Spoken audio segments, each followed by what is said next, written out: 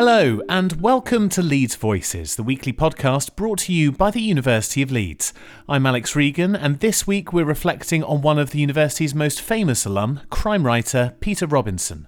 Peter passed away late last year and was best known for his DCI Banks series of crime novels set in Yorkshire.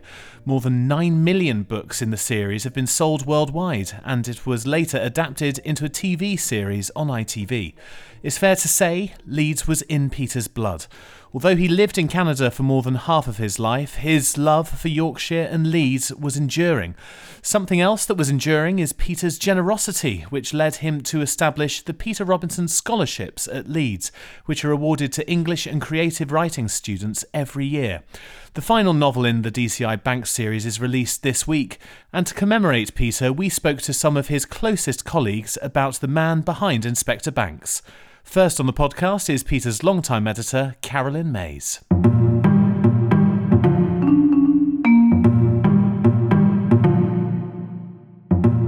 We always wanted to know what was going to happen next, and Peter would never tell us. We had to wait till the manuscript was delivered. He also insisted on having very long delivery periods in his contracts, and then he would always beat them. So you never quite knew when the manuscript was going to come. It always came earlier than you'd expected. Which was a joy. He was the consummate professional, really. He knew what he wanted to do and he did it. He needed very little editing. What you needed to do to the book was really all to do with tiny bits of consistency in the plot. Sometimes with crime writers, you need to unpack the whole book, and it's kind of like editing, kind of like working on a car. You need to take every piece out of the engine and lay it out and then put it back again in the right order. With Peter, you never had to do that. You just had to be aware that someone might have started school in 1963 in one chapter and 1964 in another. Tiny things. He all that professionalism sounds like it might be rather dull, but it never was, because Peter also had this amazing sense of humour and dry, slightly sardonic outlook on life. So that came with it and made the publications incredibly fun. It was always a joy to publish one of Peter's books. I think Yorkshire was a huge part of Peter's writing because he'd grown up there, because he loved the landscape that imbued every aspect of his novels, and was one of my favourite things about publishing him. Once I went up to see him in Richmond, once he'd bought a house there, he and Sheila had bought a house there, and he took me on one of the walks that then, I can't remember whether it ended up in the book or it was already in the book and he took me on it, but to walk in the steps of Banks was incredible, and Peter did that all the time. I think he knew every dry stone wall in the Yorkshire Dales. I think the setting suited him well. You know, he wanted a small town. He wanted a police force that was based there, but could move to slightly bigger places like Leeds if they needed to. And I suppose the alternative would have been setting it in Canada or America, where the police are so different. It wouldn't have suited his Yorkshire character, and he was really a Yorkshireman through and through. He was always very clear about what he wanted to do next, and he always knew the book that would be coming after the book that he just delivered for you. He mightn't tell you very much about it, and it might not have a title. He always said he was never sure about the title until he'd named the file on his computer, and once he'd named the file, that was it. We couldn't change it. But if he wanted to do a standalone, that was what he would do. And I think for lots of writers, but for Peter particularly, there are advantages and disadvantages to having a very long series and a very long series character. And one of the issues about writing a long series like that is that the writer often feels the need to refresh the creativity, for want of a better word, by going outside that series and doing something different. And Peter did that from time to time. We published several standalones and collections of short stories. One in particular, Before the Poison, which was an extraordinary book and had the most amazing reviews and was completely unlike anything he'd written before.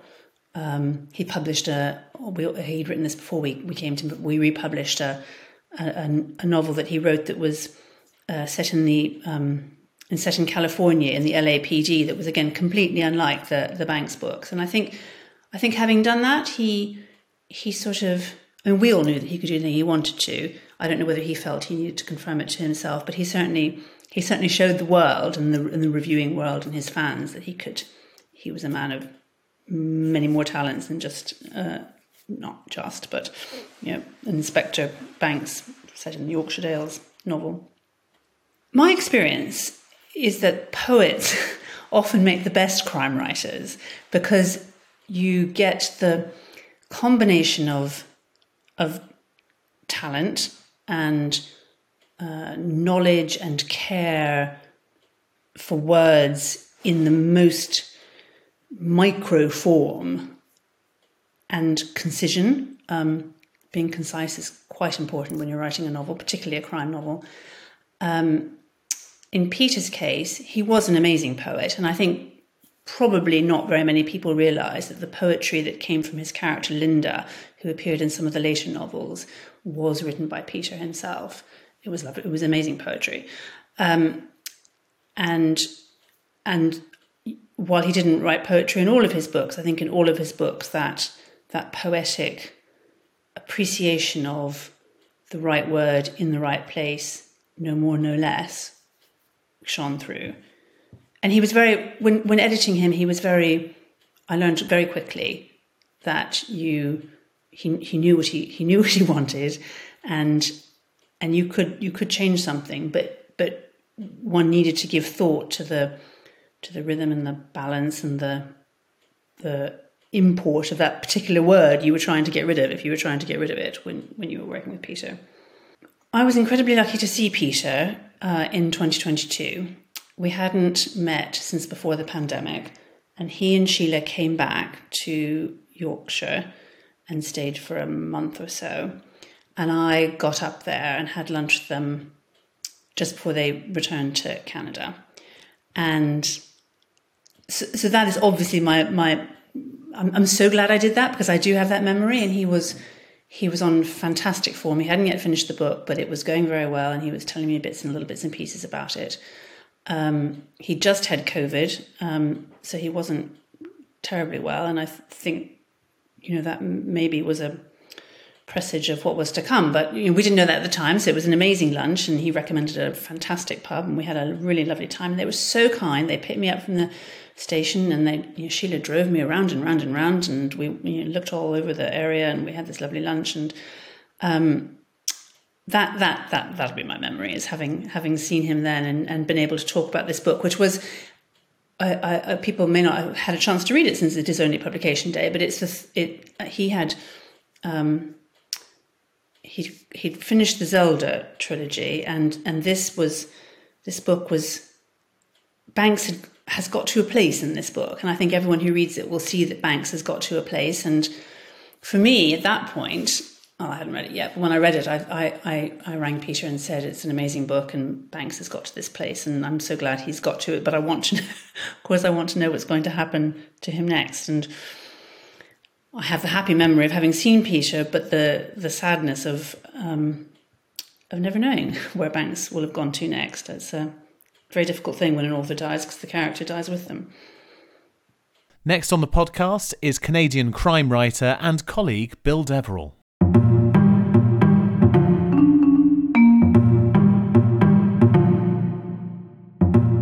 He went on to become, probably during his time, certainly Canada's number one crime writer. He was so prolific. I think he'd written about 34 books. All but 3 of them were novels, and a few of them were collected short stories. And 34 books, I can't envisage myself being able to produce a book a year. I'm lucky to get one out every 2 years. I write a bunch of screenplays too that takes up about the rest of my time. But anyway, he was appropriately honored with a couple of honorary degrees, including one from Leeds. And I think we can call him Dr. Peter Robinson, got himself a PhD at York University in Toronto, which is rather apt since he's a Yorkshireman. And so I think he sold almost 9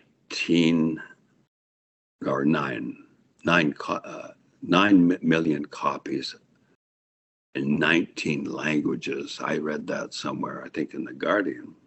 What I found in talking to him was that his routine in writing was quite a little bit different from mine. He would write early in the morning for about 3 or 4 hours. And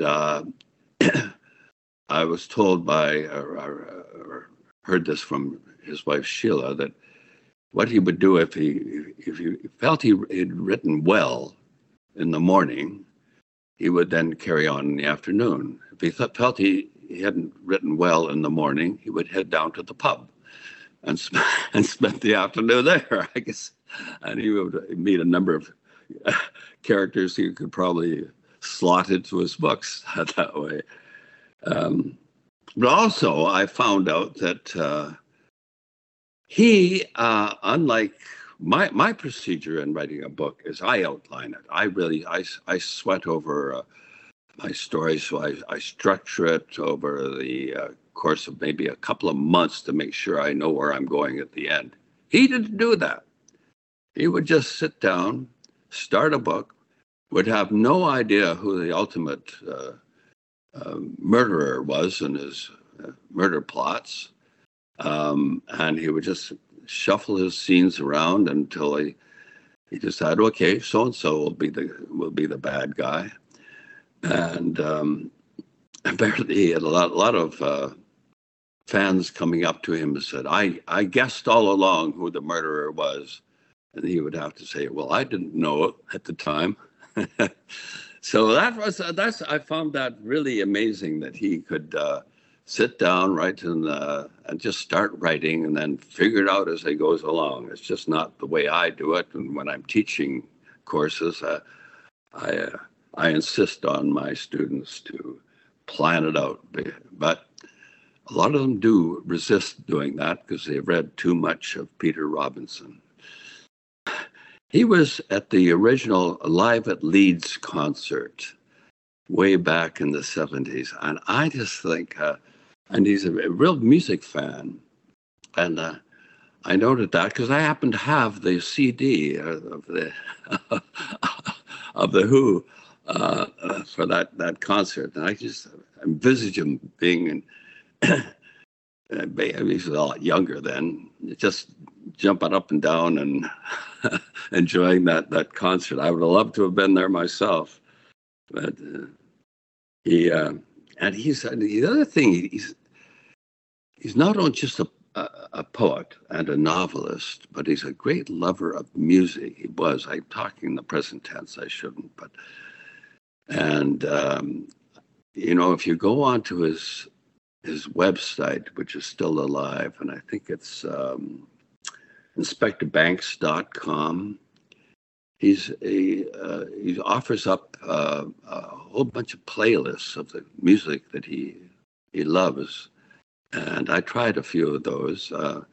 It's very scattered. There's no rhyme or reason to. There's some rock. There's some old-fashioned pop. There's a bit of classical in there. But if you want to find out what kind of guy he is, you can tell by the music he enjoys.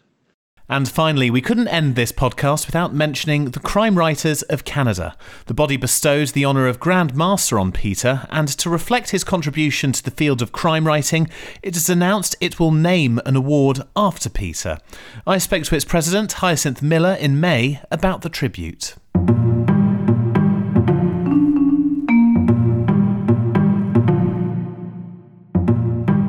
Peter is one of the best examples of crime writing in Canada. He was a prolific writer of police procedurals and short stories, and he left big footprints in CWC in many ways. He submitted his first novel, Gallows View, in 1986 to it was called the Arthur Ellis Awards. Now it's called the Awards of Excellence, and he was a finalist. He joined the next year, and he was a faithful member until his passing. He also served as chair of CWC from 1996 to 1998, and he's remembered as a thoughtful, strong leader. He was a Renaissance man. Sounds not corny, but he truly was a gifted writer and a really nice person. And he went on to be a finalist. I have pages of lists of, he was a finalist or an award winner for Best Crime Novels and Short Stories with Crime Writers of Canada, but also with international contests. And he was just prolific. He wrote amazing stories. In 2010, Crime Writers of Canada awarded him the Derek Murdoch Award, and it's for an author who's made a significant contribution to the genre and supported other members. And again, that goes with what Peter, the kind of person Peter was. In 2022, he was named our Grand Master, again, for his significant body of work and his steadfastness in producing incredible writing that people loved. As an organization of writers, we wanted to recognize and honor Peter in some way. So we asked Rakuten Kobo, who's the sponsor of the Best Crime Novel Award, if we could change the name, and they agreed. So I'm really proud to announce that we will be renaming the award starting in 2024 for Best Crime Novel to the Peter Robinson Award for Best Crime Novel. And that's part of the legacy that we want to leave. And although he wrote about crime, Peter's novels in his short stories are populated by human beings, right? They're good, they're bad, but we can resonate with all of them because his craft was so complete, right? And that's the magic of his writing. And we want our members who want to excel to look at him as a role model and work towards that kind of quality and consistency in their writing. Thanks very much for listening to this episode of Leeds Voices. It was presented and produced by me, Alex Regan. Leeds Voices is brought to you by the University of Leeds Advancement Team. You can follow us on social media at Leeds Alumni or get in touch by email at alumni@leeds.ac.uk.